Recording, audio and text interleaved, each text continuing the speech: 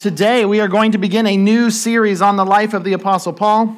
Actually, we are resuming a series of sermons that began last year. So if you're new, I will let you know. But those of you who are last year, remember, we talked about Paul for a long time. Do you guys remember that? So over a year ago, January 3rd of 2022, we started a series on the life of Paul, and we preached on the life of Paul until September 25th of 2022. So the first 9 months of last year was Paul. We were mostly in the book of Acts. It wasn't the whole 9 months. We took a 2-month break in like May and June. But of those first 9 months of last year, most of them were on the life of Paul.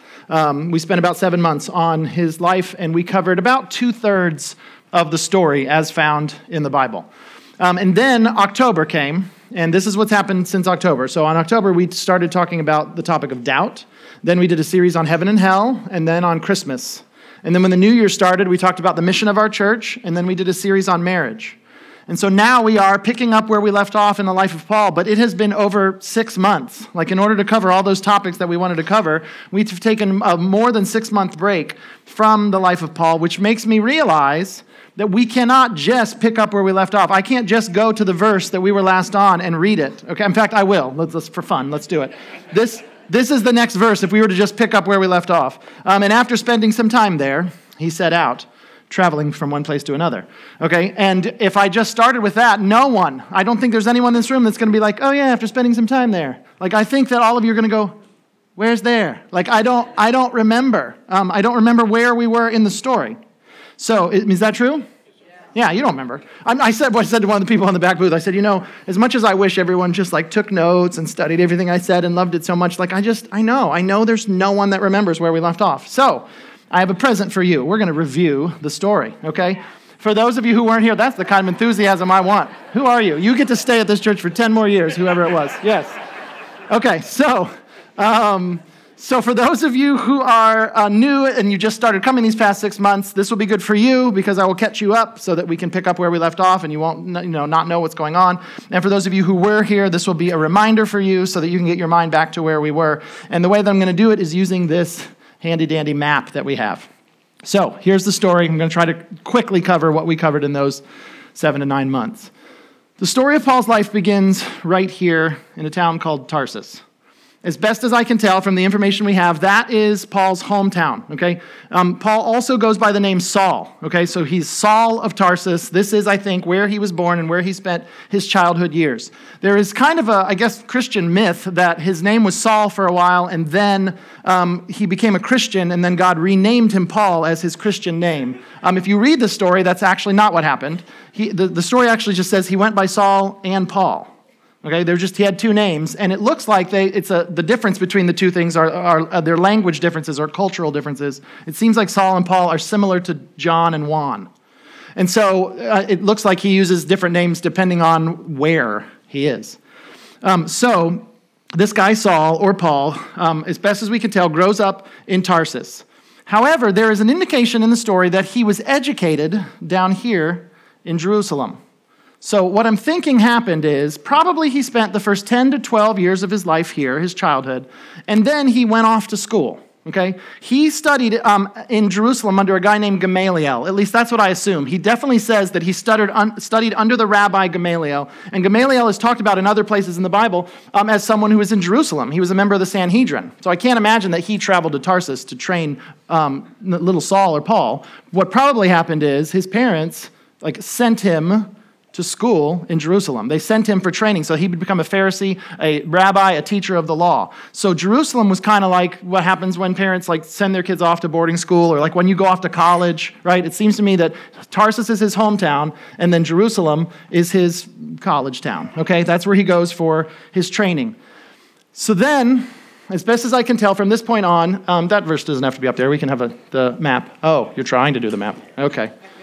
Has the map not been up there the whole time? Oh, well, you can this is so tiny. How will you see this? You're fixing it? Okay. All right. Okay. So, hometown Tarsus, Jerusalem is his education town, his college town. And then probably what happens next is he goes back home, okay? Just like a lot of college students when they're finished with their years, right? They go back home sometimes. So I think that's what happened because in and around Israel, probably after the time period that he would have been trained by Gamaliel, Jesus shows up and does about 2 to 4 years of ministry that was very significant. Okay, it rocked Israel's world and then eventually spread and rocked the whole world. Jesus did miracles. He claimed to be the Son of God. He died on the cross for the sins of the world. He rose again. He ascended to heaven. After he ascended to heaven, he had all of these followers who were going around telling people that he died on the cross and rose again and that he was the predicted Messiah from the Old Testament. And that made a huge difference, especially starting in Jerusalem. So the very first Christians were all Jewish people, and they were all in Jerusalem. And there were thousands of them right away, after Jesus ascends to heaven. Thousands of people who are talking about Jesus, thousands of people who've converted to Christianity. And Christianity didn't even have a name yet. It wasn't called that. It was called the Way at the time. But there were thousands of followers of the Way in Jerusalem. And at some point, it looks like Paul, Saul of Tarsus, goes back to his college town and notices that the vibe has changed. Like he was familiar with this city and then goes back home and then visits it again and goes, what happened while I was gone? There are all these people that are talking about Jesus. First time I was here, never heard anybody talk about him. Now I come back, that's all anybody's talking about in this town. Thousands of people who were like good, nice Jewish people suddenly turned into these religious fanatics talking about how the Messiah has come, and not just come, but he's come and already gone. And I think, as best as I could tell, Paul didn't buy that. That sounded ridiculous. Wait a minute. So here we are in Jerusalem, which is where I got my religious training. I went home, and I come back a few years later, and you all are telling me that while I was gone, the Messiah came and left. Well, yeah, that's what happened. Do you even know what a Messiah is supposed to do? He's supposed to come and fix everything. The Messiah is supposed to come and make Israel this wonderful nation and throw off all oppression. Like if the Messiah had come, the Roman Empire wouldn't still be in charge. There wouldn't be a Caesar, right? And the world would be much better. So this Messiah that you think came and left, like he couldn't have been the Messiah, because when Messiah shows up, he's going to fix everything. It's going to change the world. So you guys must be wrong about this, right? And they said, no, we're not wrong. We saw some of this stuff. And so they went around and kept telling everybody. And so he got very frustrated and started persecuting them. Okay? Super persecution. He was happy when they were stoned to death. He would go and find people who were Christians, and just once he found out that's what they believed, he would go and throw them in prison. Like he was like the number one persecutor of Christianity, which was in just a small region at this point.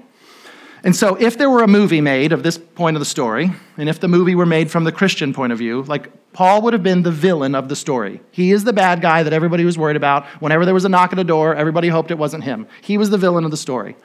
After he persecuted just about everybody he could find, he ran out of people to persecute and decides to travel to this town, Damascus, to find more Christians to persecute, right? I finished this town, let me go find some other ones. So he goes to Damascus because at this point, Christianity is spreading to nearby cities. And so he hears there's a bunch of them that aren't getting hassled in Damascus, and so it's his turn to go there. So he's traveling to Damascus, and something crazy happens. This is a famous part of the story. Jesus appears to him, and he all of a sudden changes his mind about everything. He was sitting there going, there's no way that Jesus is the Messiah. That's not what he would have done. And then the Messiah appears to him from heaven and blinds him and talks to him and says, Saul, why are you persecuting me? And so he becomes a believer in Jesus Christ. He realizes, whoa, those crazy people, those Christians, the followers of the way, they were right. He really is the Son of God. He really is the Messiah. He really did ascend to heaven. This is true. And he goes from being the number one persecutor of Christianity to being the number one preacher of Christianity in an incredibly short period of time. I mean, when the way you read the story, it looks like there was a day where he is riding to Damascus to kill and arrest Christians, and about a week later, he's in the synagogues proclaiming Jesus Christ is the Son of God. So he goes back to Jerusalem, but he's got a problem at this point because now no one likes him. Like literally nobody likes him. Because the group that he was just a part of, that were hating the Christians and persecuting, they don't like him at all because he has now defected. He's a traitor. He just joined the other side. Like the people that were hassling, he's one of them now, so they don't like him anymore. And the Christians don't like him either. Why don't they like him? Because he was the villain of the movie last week, okay? So when he's like, hey, can I come over? No, you cannot come over. None of us like you. We watched the movie. We know what you do. None of them wanted to hang out with him at all. So none of the Christians wanted to have anything to do with him. None of the Jewish people who were upset about how they felt like Christianity was a perversion of their religion, they didn't want to have anything to do with him either. There was one guy that was like willing to give him a chance. Anybody remember his name? Yeah, Barnabas. Barnabas was the one guy that was like, let's see. And so Barnabas eventually gets the Christians to be on Paul's side and to accept him. And it's good because it was just in time, because the other side wanted to kill him. And just as they were about to kill him, the Christians helped rush him off to this port right here, and they got him on a ship just before they were going to kill him. And they sent him on a ship back to Tarsus. And the story takes a long break there. As best as I can tell, he must have stayed in Tarsus for about 8 to 10 years. We don't know it for sure. This period of time in the story, scholars call Paul's silent years, because the story doesn't say what happened. It's just he gets on a boat headed for Tarsus, and then it just moves on, and all this other stuff happens, and all this other stuff must take place over the course of about a decade. And then the next time we hear about Paul, it's when Barnabas goes to Tarsus to find him to ask him for help. And when Barnabas goes to Tarsus, Paul's still there. So I don't know, maybe he traveled a little bit during that time, maybe he vacationed, but I'm just saying, the one scene we see is he's headed to Tarsus, and then about 8 to 10 years later, he's still there. What did he do in the meantime? We can only speculate. Probably he had to do something to make money, and it looks like his job was that he was a tent maker. Okay, so he was a leather worker, and he would create these things out of leather that people would be able to live in. So I'm guessing he was the mobile home manufacturer in Tarsus. Okay, or one of the mobile home manufacturers in Tarsus. And we also know enough about his personality that there's no way that's all he did. He probably told everybody he could about Jesus. And it looks like maybe even churches in this area got started during that time because of him. Anyway, the story picks up with Barnabas going to Antioch and becoming the pastor of the first multi-ethnic, multicultural church. As Christianity spreads from Jerusalem, you get to the point where now it's not that every single Christian is also a Jewish person, right? What you have is Gentiles that start to become Christians. Antioch is the first place where that's like a big deal, that you have Jewish people and Gentile people who are both Christians and they're worshiping together. Like in history, that had never happened before. Jewish people were always like, whoa, those are the people that believe in other gods and we don't worship with them. And then suddenly they are worshiping with the Gentiles who believe in Jesus. And taking these people who have drastically different religious backgrounds and cultures and having them all together, worshiping God together, I mean, it's a wonderful thing, but I think it probably created a ton of drama. Okay, because you just have people with very, very different backgrounds. You've got people in this church who are worshiping, and they're worshiping alongside of people they've been told to avoid for a long time.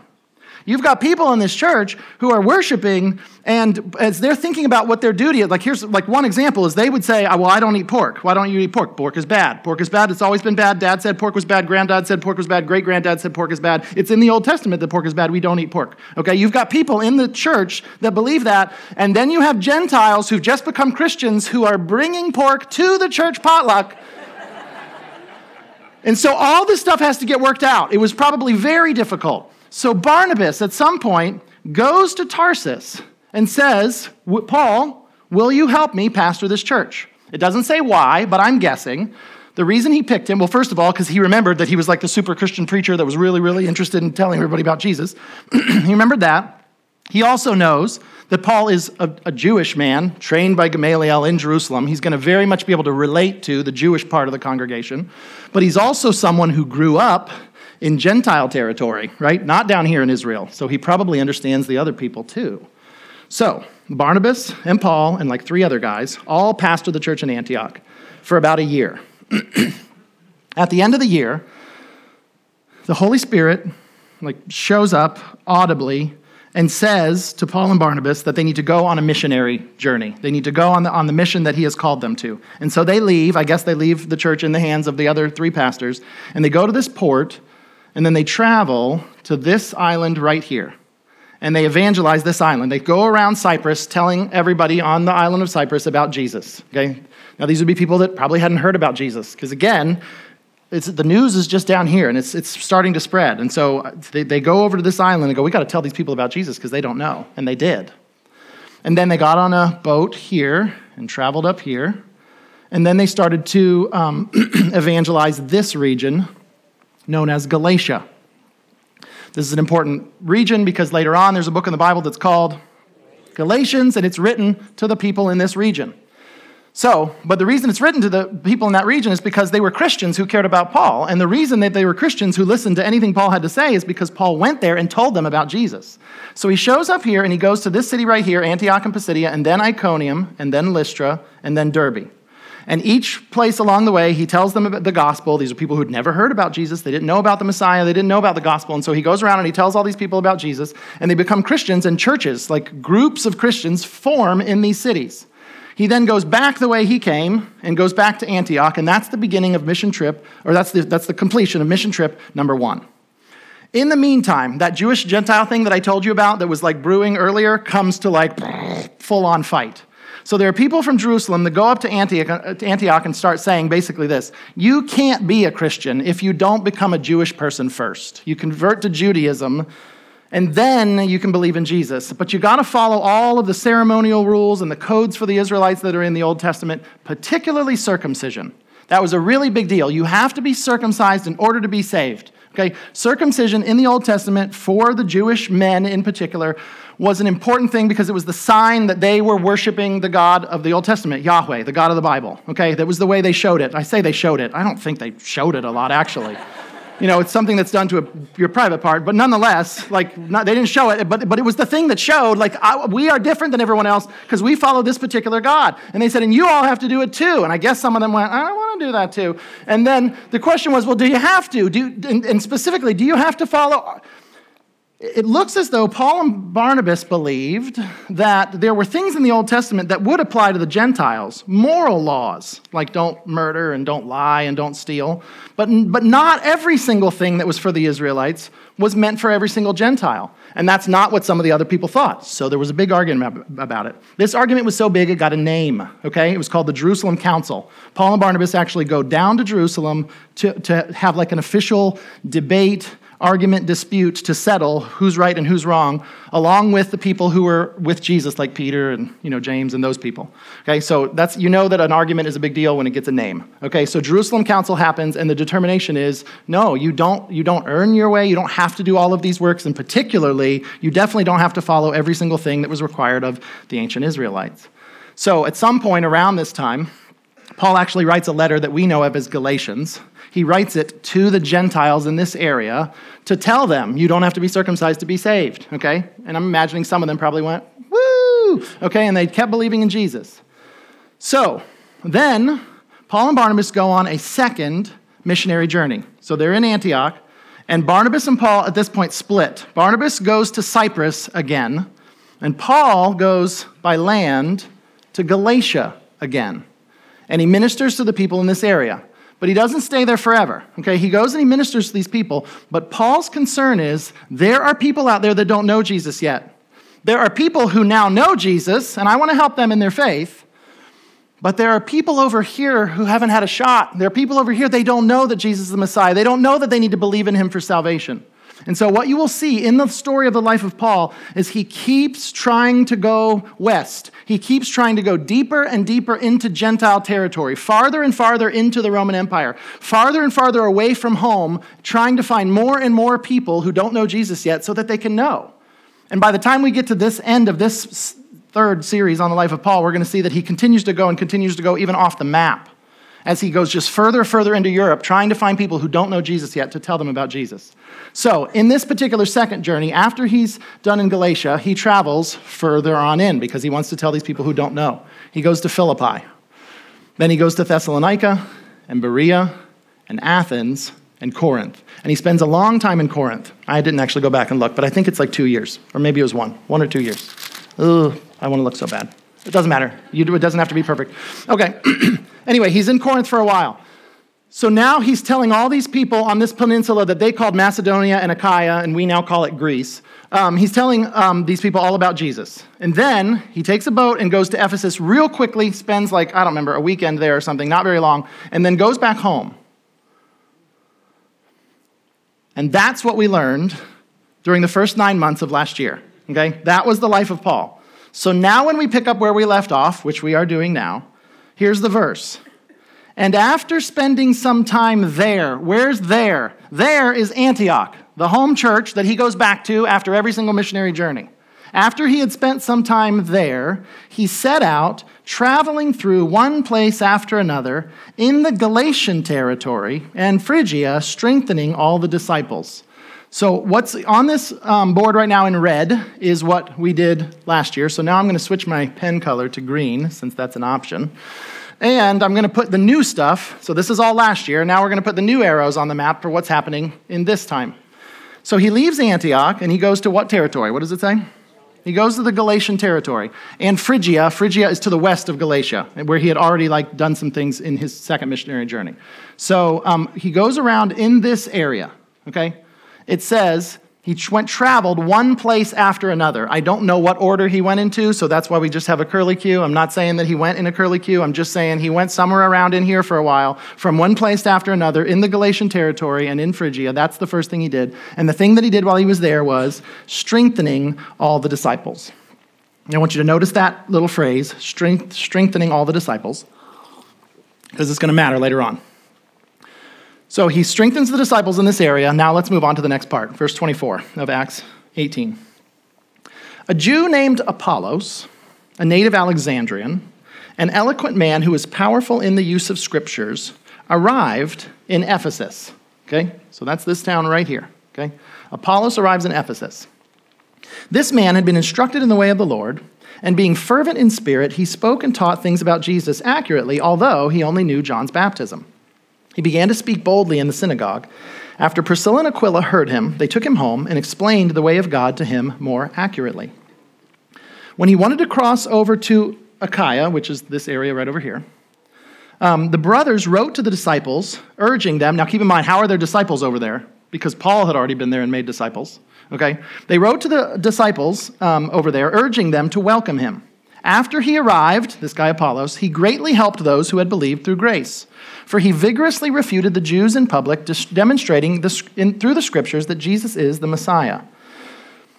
So these verses right here, Acts 18, verses 24 through 28. I'm not going to spend a whole bunch of time on those verses because they are not about the topic at hand, which is the life of Paul. What this little section is it is an aside. What I mean by an aside is, you know how when you're watching movies and TV shows, there's the main plot and there's the main characters and they're doing their thing, and then every once in a while it goes to commercial break, and then when it comes back, it shows some whole other scene with people that are not the main characters. And after a little while, it cuts back to the main characters again, right? You've seen this? Yeah, well, it's weird. 7 of you have watched TV before. I don't understand why are there not more heads nodding. That's what's happening in this scene. So we've got Paul, and then there's this little aside that talks about what happens with Apollos. So I read it because it's in there, and I also read it because it does affect the way we're going to understand the next part of the story when we get to Paul. But what happens in this little section is these Christians that Paul had worked with in Corinth, named Priscilla and Aquila, helped this guy named Apollos become a better preacher. And then, as he becomes a better preacher, they send him over to Corinth. So you've got this good Christian preacher in Apollos who leaves to become a Christian preacher in Corinth, which is a place where Paul had been. And then at the same time, or right around it, you've got Paul going on his third missionary journey. He has strengthened the disciples in Galatia, and now, and this is where the Apollos part matters, now let's go to Acts 19, verse 1. While Apollos was in Corinth, Paul traveled through the interior regions and came to, where? Ephesus. So this is where we add this part to our map. Okay? So it looks like, as far as the timing goes, Paul leaves Corinth and goes to Antioch. Priscilla and Aquila go over to Ephesus. They help this guy Apollos become a better Christian preacher. Then Apollos leaves for Corinth right around the time that Paul is showing up at Ephesus. So Ephesus has a good Christian preacher who leaves. Around the same time, another Christian preacher shows up, right? Paul shows up shortly after Apollos leaves. So that's the timeline, and that's as far as we are going to get in the story, as far as the plot line of the story. That's as far as we're going to get today. Over the next 3 weeks, we are going to learn what happened to Paul while he was in Ephesus. And it is a doozy of a story. Okay, there are some things that happen when Paul is in Ephesus that you are going to want to come back and hear, I think.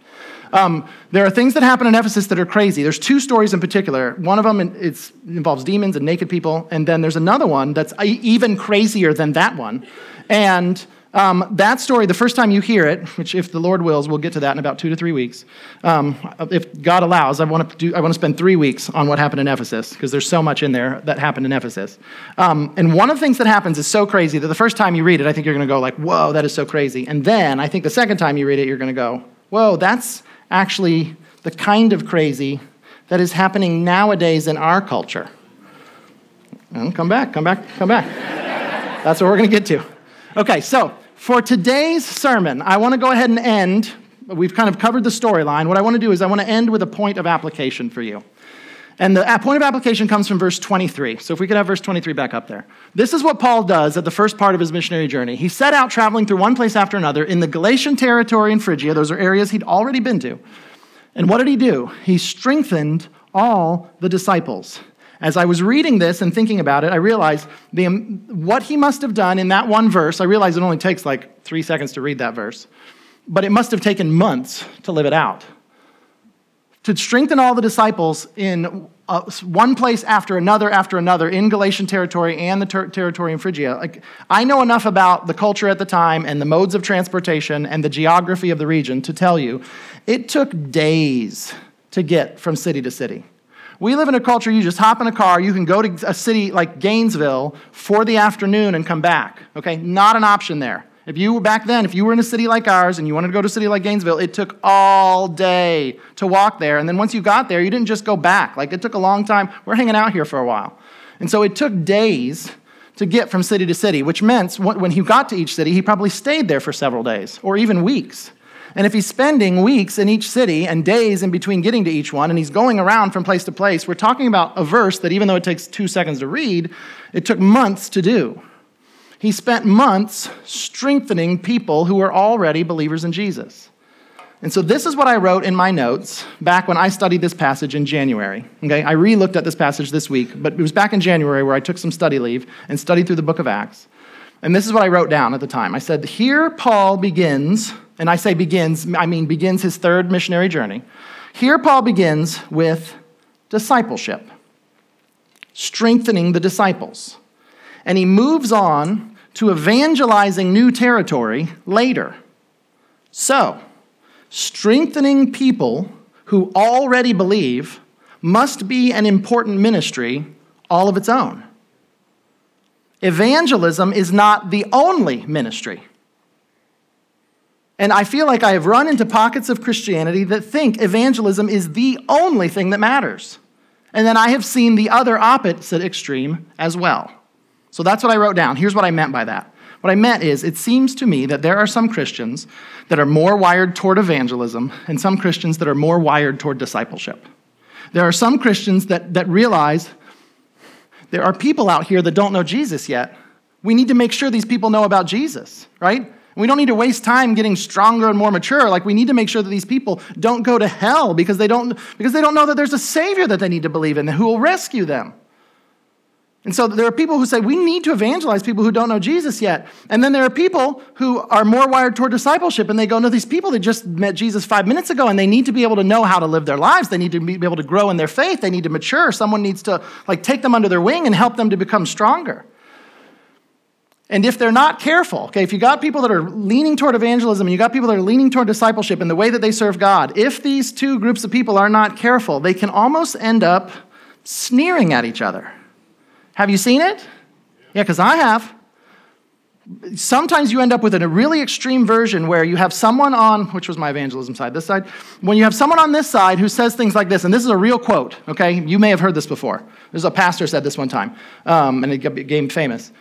No one has the right to hear the gospel twice while there remains someone who has not heard it once. Have you heard that before?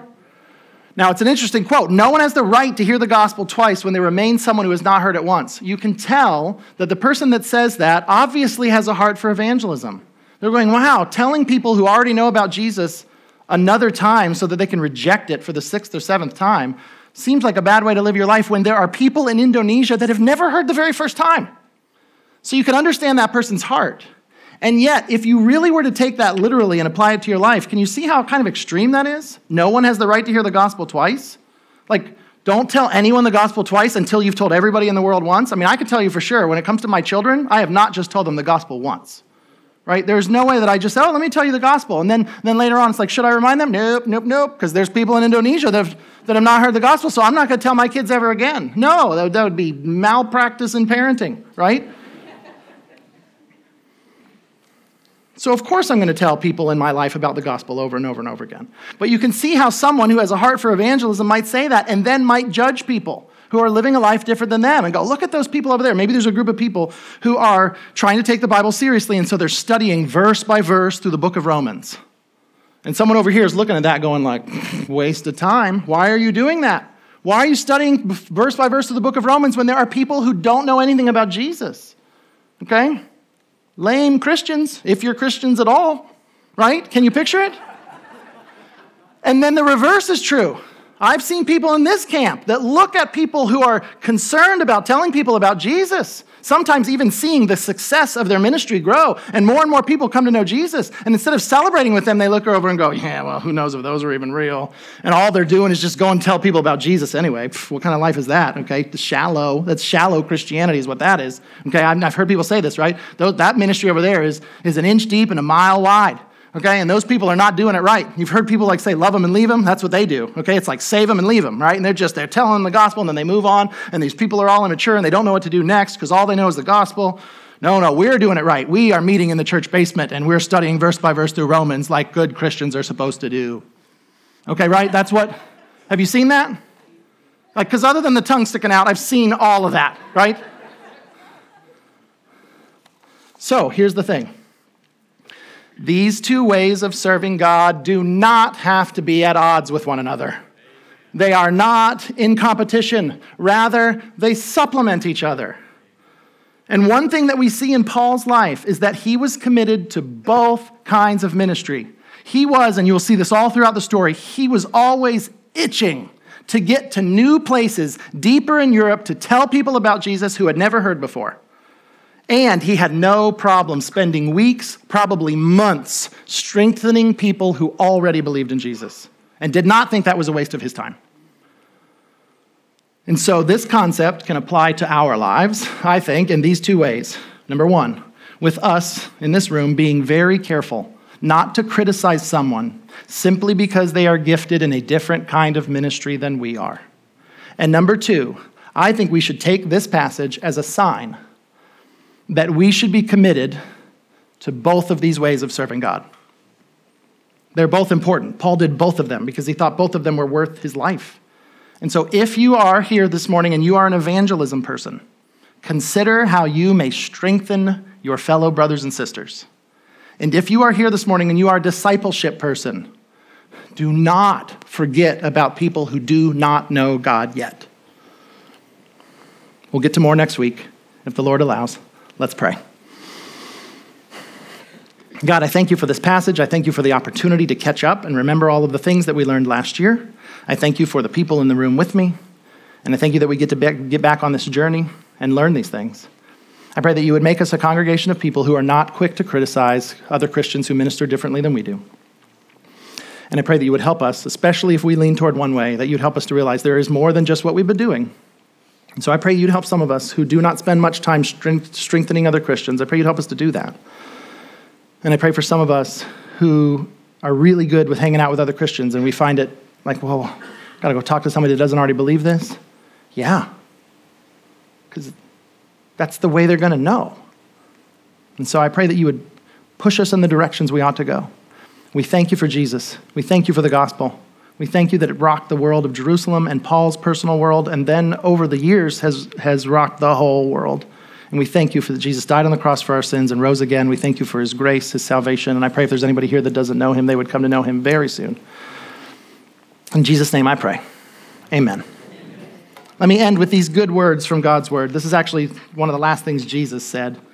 He said, all authority has been given to me in heaven and on earth. Go, therefore, and make disciples of all nations, baptizing them in the name of the Father, Son, and of the Holy Spirit, and teaching them to observe everything I have commanded you. And remember, I am with you always to the end of the age. That is good news.